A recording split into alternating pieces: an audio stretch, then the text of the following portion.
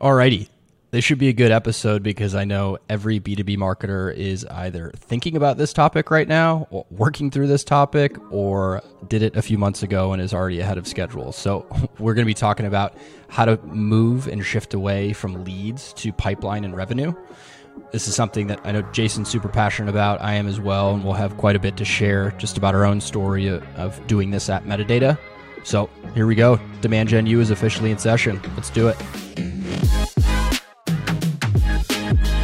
So Jason, this is going to be an interesting episode only because it's almost going to be like story time in a sense that we'll talk about, what it was like when you first started at Metadata and how that's evolved over time, because it's a gradual process and it's by no means something that happens overnight.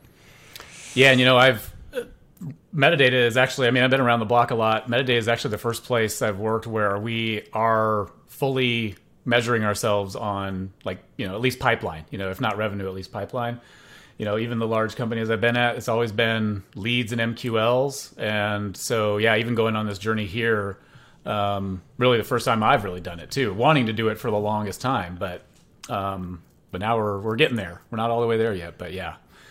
And we could go on my soapbox on this is huge. We could make an hour and a half episode. So you're going to have to keep me on pace here. So the other thing that I will mention, only because it's hilarious, you've got the business in the front, party in the back look going on right now whenever you do the side profile, so I love it. Yeah, I'm not having the greatest hair day today, I'll admit it. I tried to slick it up a little bit beforehand, but yeah, I'm flying as if I were literally flying right now. Awesome. Well, let's get started here, and I think the best place to start is probably the way to not make this shift. And I think what oftentimes people confuse, making the shift to pipeline and revenue with is just ungating content. Because if you go on your website and you swap out every single form that you have and ungate it, that creates a whole slew of other issues that unless you are prepared to tackle, it's not going to get you anywhere closer to pipeline and revenue. Yeah, and they think that and the reason they think that is hey, I'm going to remove gates, which that's where I bring leads in from. So if I remove gates, I no longer have leads to hand off, and so now what do I got to do?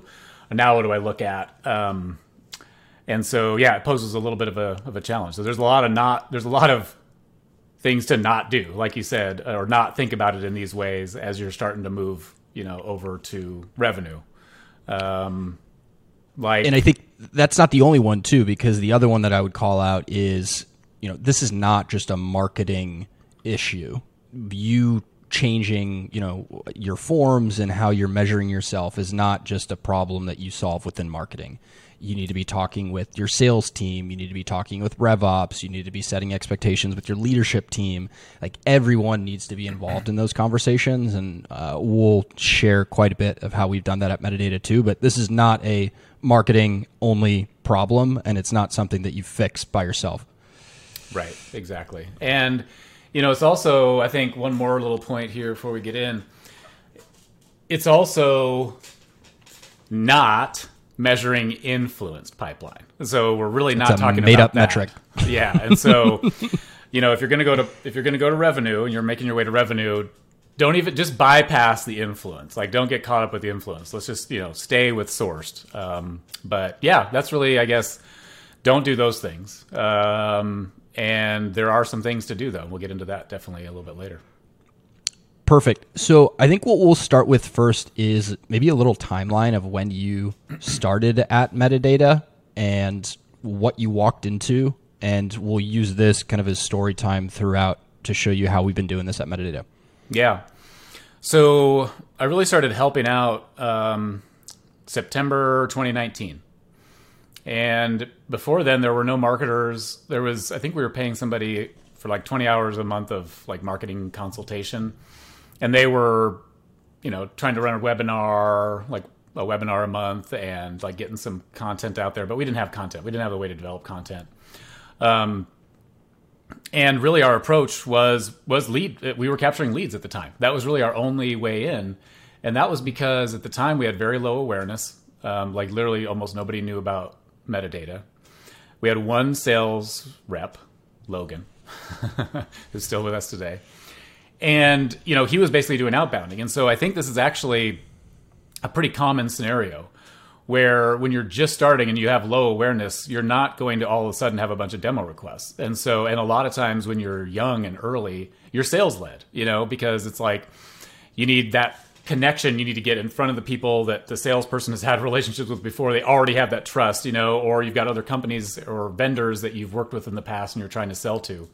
And so when I first got here, it was mainly about just trying to build awareness, capturing leads, and then letting Logan try and go after those leads, not in a pitch slap way. So, Logan's much better than that. But at least it gives us some people to start talking to, because also we didn't have any marketers. So it wasn't like we could hook somebody in the first campaign and then keep them, and then nurture them or anything else in marketing. And so it was definitely a little bit out of necessity. And I think that's really what it probably happens with a lot of, especially startups.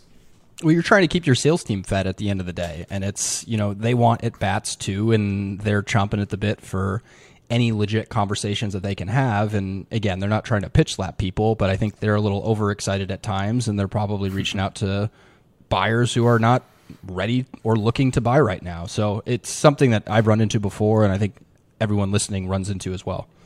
Yeah, the way I think about it, it's like those kinds of leads are like maybe 5% better than just a straight up cold outbound. You know what I mean? So it's like they're 5% warmed up. You know what I mean? Because they've seen your name. Ideally, your content's good enough that you gated is good enough for them to kind of remember you and trust you a little bit. But that's all it really does, in my opinion, that 5%. And we'll have Logan here on the podcast. I don't know what episode it will be, but to this day, he's the only rep that I've enjoyed being sold to by. So he's the best. Yeah. All right. So, you joined, or you were doing some side work for Metadata, which in some ways I think was your not so full-time job at that point too.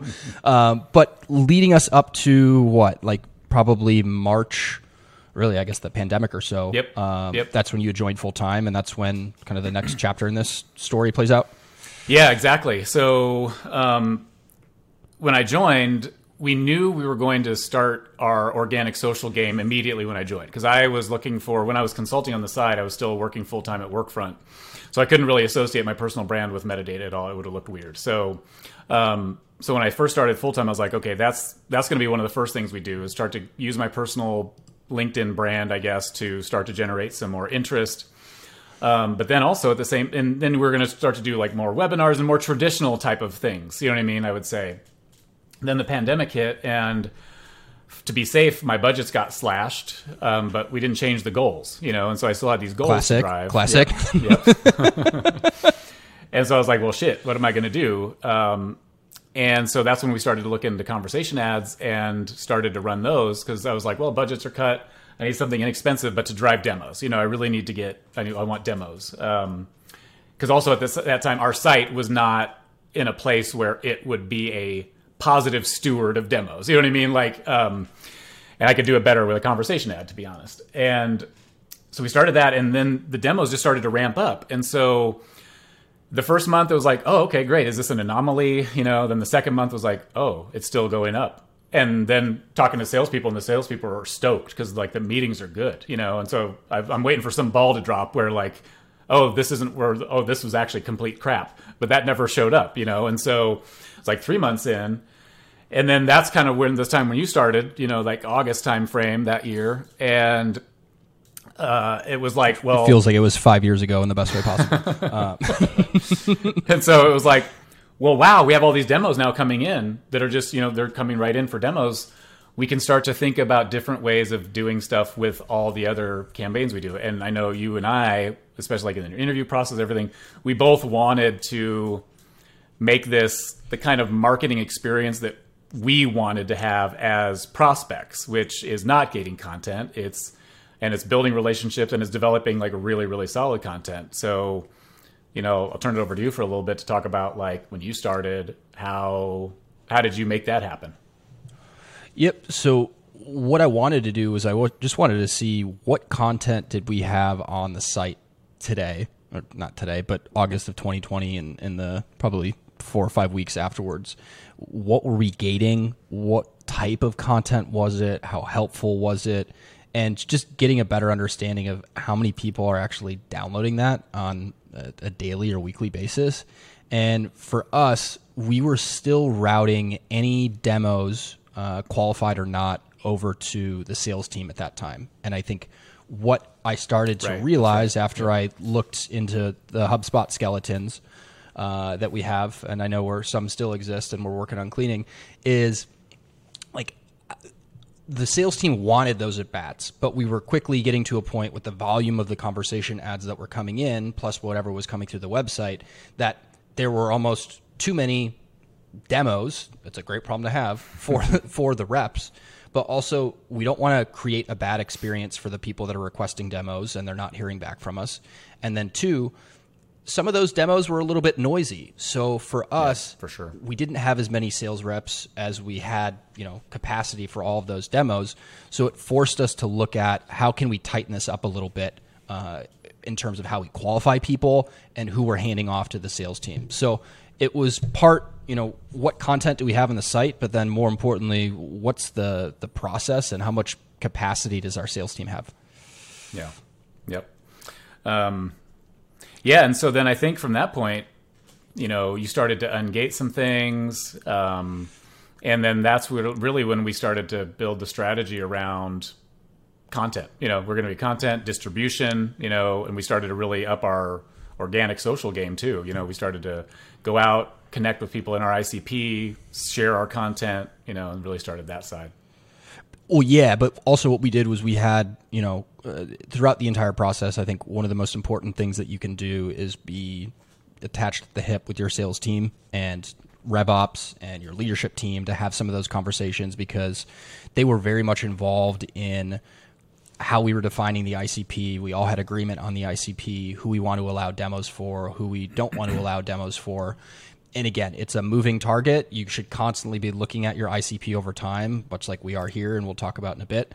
But we wouldn't have gone through, moving from leads to MQLs to really where we're at now, demos and meetings booked and opportunities, unless you have those conversations with your sales team. So it was very much I'd say an upfront kind of agreement and decision with that group. And then we're constantly meeting with them, I would say, on a weekly basis, just to see what needs to change as far as the targeting, the caliber of the people coming in, the quality of those conversations, you name it. Yeah. And, the unspoken word in that is there has to be trust between those departments and at least the leaders, so that, because there's still a handoff point, right, to sales. Even if it's the demo request, that's still a handoff point. And both sides have to feel strongly that the other side is doing everything they can, the best they can. You know what I mean? Like, give them the benefit of the doubt, really. But I would say interrogate that benefit of the doubt too. Really make sure that they're doing, you want to, because you want to be clear about it's constructive. Yeah. Yeah. Yep. You need to get to that point where you're both comfortable that what the other team is doing is really, really solid in what you want. Because then if that's the table stakes, then if our VP of sales, Clay, if he tells me I just don't want to target these people anymore, this is what's happening, I can trust that he's thought it through and he's not just complaining. I mean, I'll do a little bit of analysis and I push back sometimes too. I'm like, well, what about this? Have you thought about this? And, then we end up in the middle somewhere. But that trust, you can't, you got to have that first. Well, and I think a lot of that is supported by us having the same shared goals as our sales team. And if marketing has their own goals and your sales team has their own goals, and most likely they're different goals, there should never be a world where marketing's celebrating because they hit their goals and the sales team is suffering because they didn't meet their goals. That's not the world that we ever want to live in, and that's not the world that we'd recommend anyone listening should live in either. Yeah, I would have a hard time taking a bonus if the sales team didn't meet their numbers, because then it just feels, you're right, it feels weird. It's, and that's how we set it up a lot of times, as marketing teams and sales teams. We set that up with that handoff of leads. When marketing is gold on leads and then sales is gold on the revenue, we're setting it up by default to be a contention point.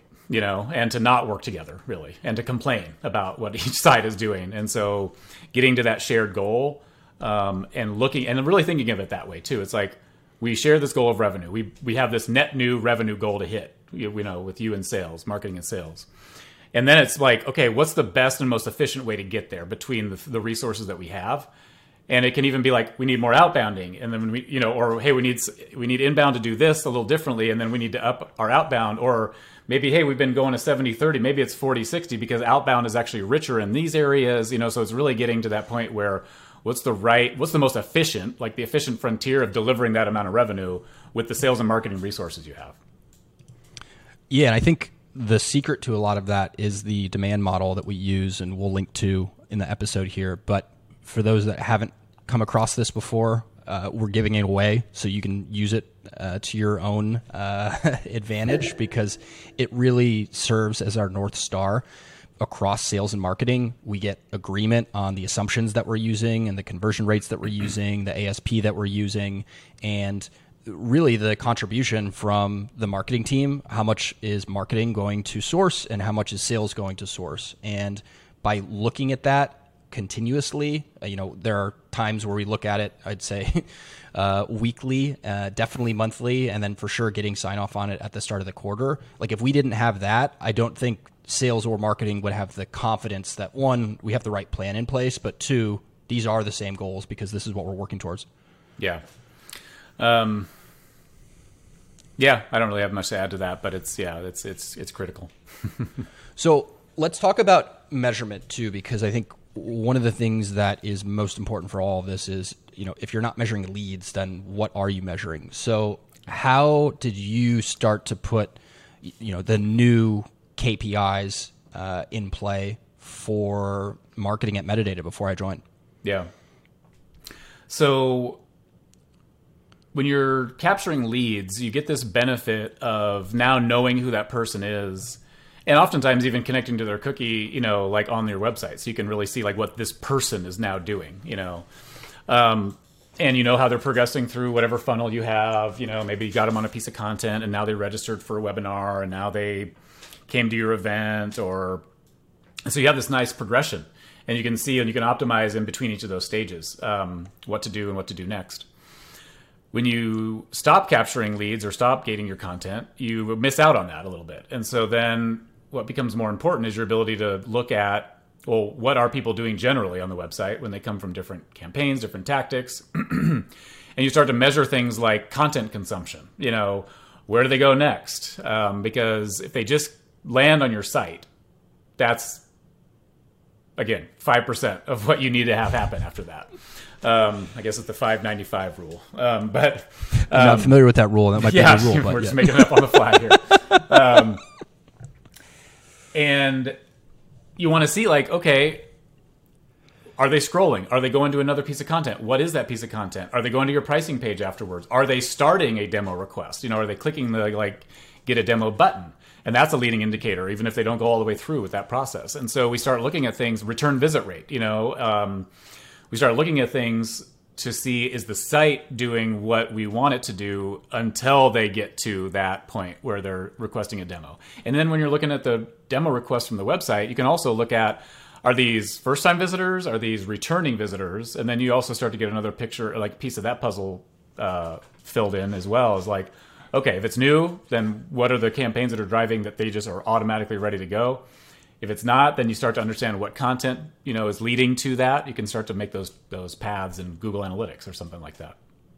Yeah, because I think setting up your systems to be able to measure marketing sourced opportunities, pipeline, and revenue, to be honest, that's kind of the easy part. The difficult part is those are all lagging indicators. So what should you be looking at as leading indicators to let you know that you are on the right path and that you're getting, not just traffic, but engagement and really good behavior from people that ideally would result in opportunities being created. So I would be lying if we said we have it totally figured out here. I think it's manual for us, but it's something that we're working on because you need to be able to show those leading indicators before you're, relying on how many ops you're going to be generating.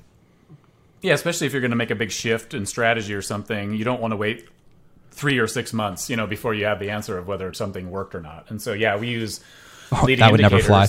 Never fly. Yeah. We use Trust us. I promise.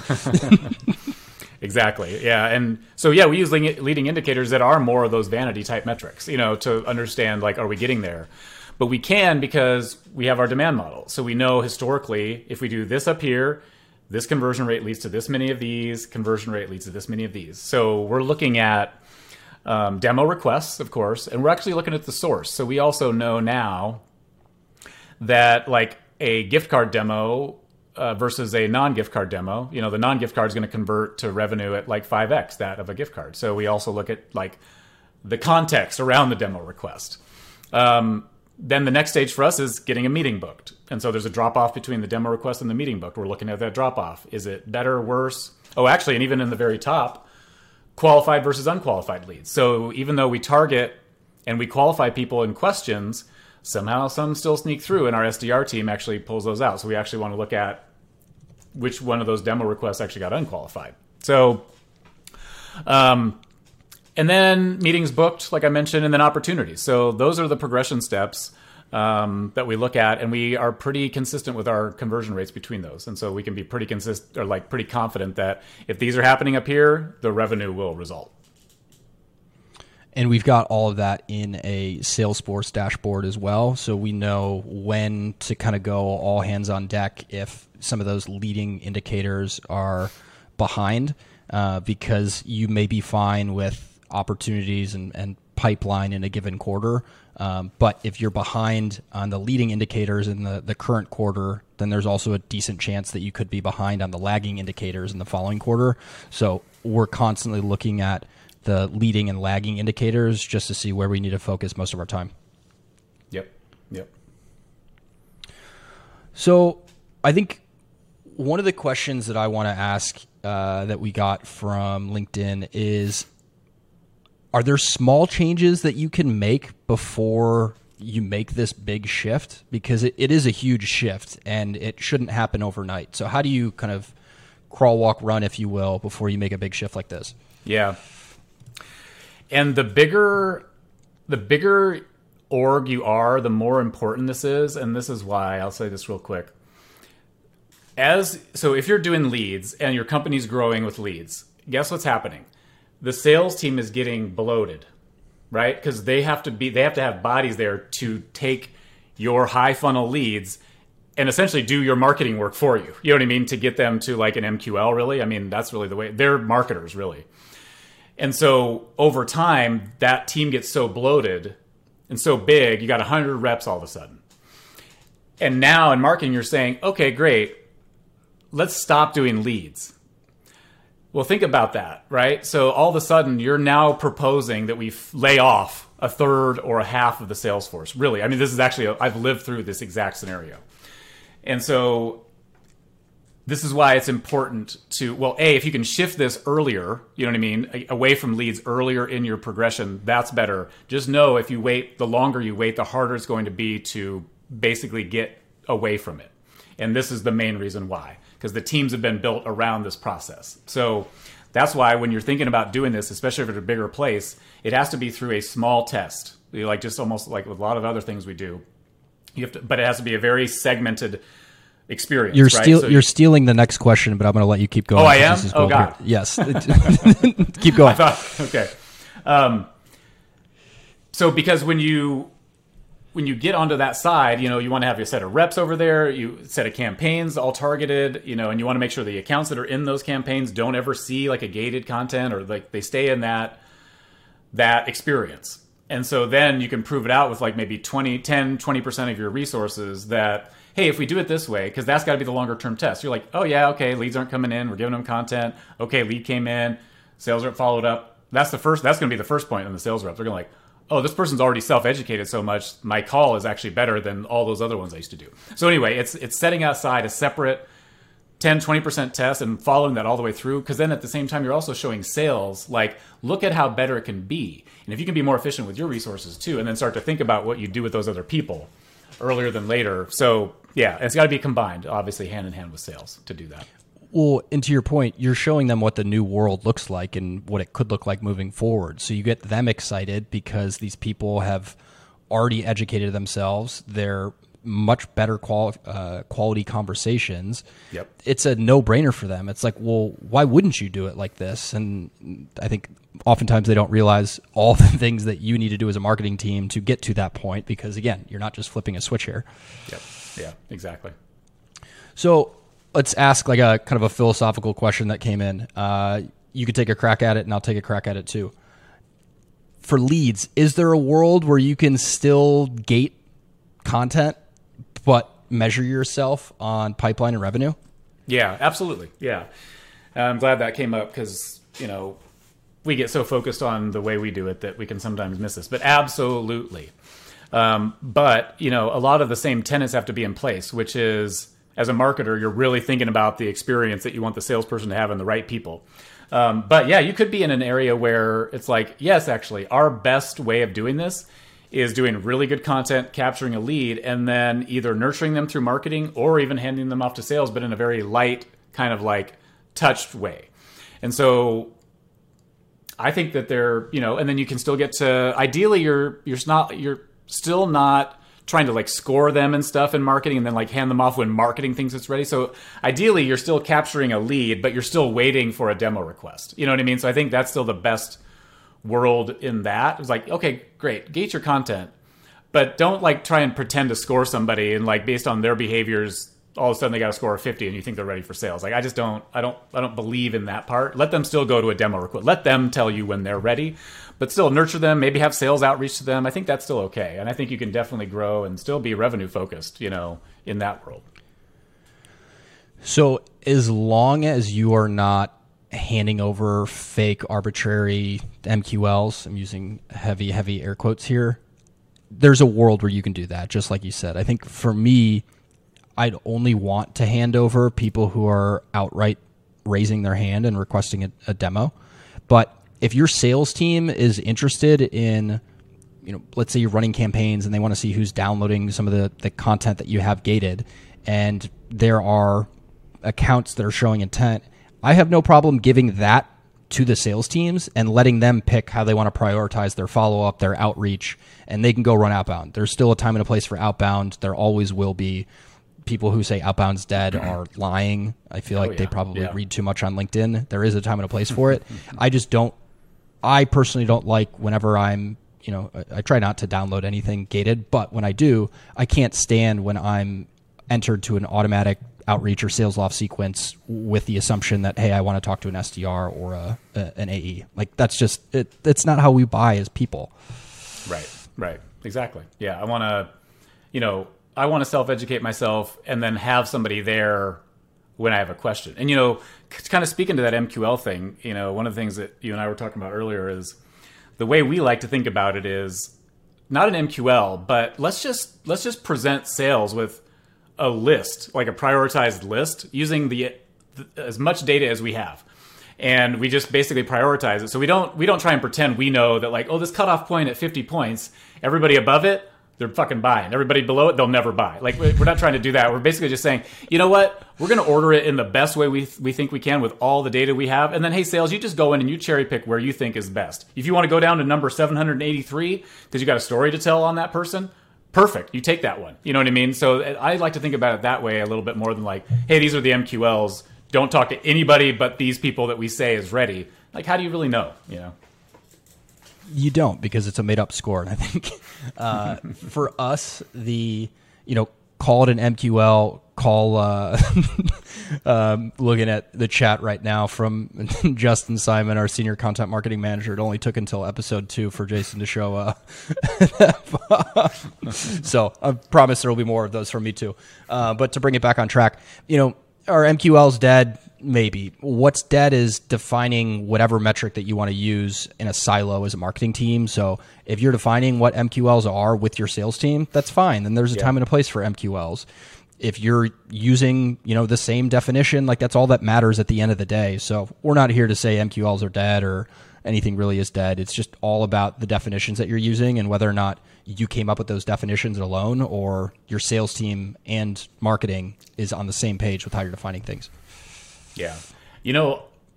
One of the best exercises I did was I sat with the SDR team, not ours here. I should do this too, but I sat with my SDR team. I can't remember where it was actually, for a whole day. And I listened to a bunch of different initial calls. And that empathy that you get of like, oh, I don't want to make a sales rep go through that again. You know what I mean? Like that kind of thing. If you're an empathetic person, to begin with, but it's super valuable because you want to put yourself in their shoes. Why wouldn't you? You're here to support them. So and you want them to be fans of yours. You want them to be fans of marketing, and so put yourself in their shoes and ask yourself, if I was on the other line, the other end of this, would I want to follow up with this person? Would I want to cold call to this person that just gave me their email address for a piece of content? Probably not. So put yourself in their shoes. I think it'll help you. So I'm going to tell a quick little story, but this would have been, I was at a company called Uptake, and we had raised too much money and had to let some people go. And at that time, they were just telling people, you could try and move into a sales role and stick it out here, or, there's the door. So I did a 3-month stint as an SDR, which at the time I couldn't stand moving from marketing operations to being an SDR. But I would say without a doubt, those 3 months as an SDR helped me look at things differently and have an appreciation for what I would consider as one of the most difficult jobs in B2B SaaS. So just looking at things a little bit differently. And I think that's also why we have such a good relationship with our SDRs at Metadata, because, we don't want to be, on their bad side and vice versa. And I think I actually have a call with Ashley after this, just feedback on how the process is going, every other week. What can we be changing? What is working? What needs to stop? And it's a good, healthy relationship to have with your marketing and your sales development team. Yeah, and no matter how much we like to think we can all be business people, psychology and relationships come into it all the time, every day, all day. So in your example, if you don't have a good relationship with your SDR team, guess what? Even if they don't mean to, they're not going to do as good of a job on your leads. They're just not. They don't even know it. Subconsciously, it's happening, And so you just really have to think about that. People can't overcome that on their own. You know what I mean? I can't just be like, I'm not happy with Marks, but I'm still going to do the best job I possibly can, And so you got to think about that too. It's not just the business stuff. It's not just the numbers, it's your relationship with these people, and it has an effect on how they're going to help you or not help you. This is humans. We're humans, right? To begin with. We're not business people first. And so that's how it works out. Yeah. And I'd say the key to making all this work is, there's the systems play, there's the processes, there's the measurement, there's all that stuff. That's in many ways the easy part. It's the relationships that you need to make and strengthen with all of the people involved in making the shift from leads to pipeline and revenue. Because if you don't have those relationships in place and really solid relationships, none of this is going to work, and you're still going to be, stuck on the hamster wheel trying to justify marketing's impact on pipeline and revenue. Yeah, it's no fun. That's never a fun place to be. Well, we are at time here, so this is another awesome episode of Demand Gen U. Make sure to subscribe on whatever podcasting platform you're listening to, and always hit us up on LinkedIn if you have any questions or topics that you want us to cover. This is a two-way street, and we want to make sure that it's just as helpful for everybody else. So thanks. We'll do it again soon. Thanks so much for listening to this episode of Demand Gen U. If you want to hear more, make sure to subscribe to get future episodes. You can also submit a specific topic you want us to talk about by DMing us on LinkedIn. If you like the show or want to share feedback, please leave us a review. It'll help us keep improving and get the word out to other marketers just like you. This podcast is brought to you by Metadata, the first demand generation platform that launches paid campaigns that self-optimize to revenue.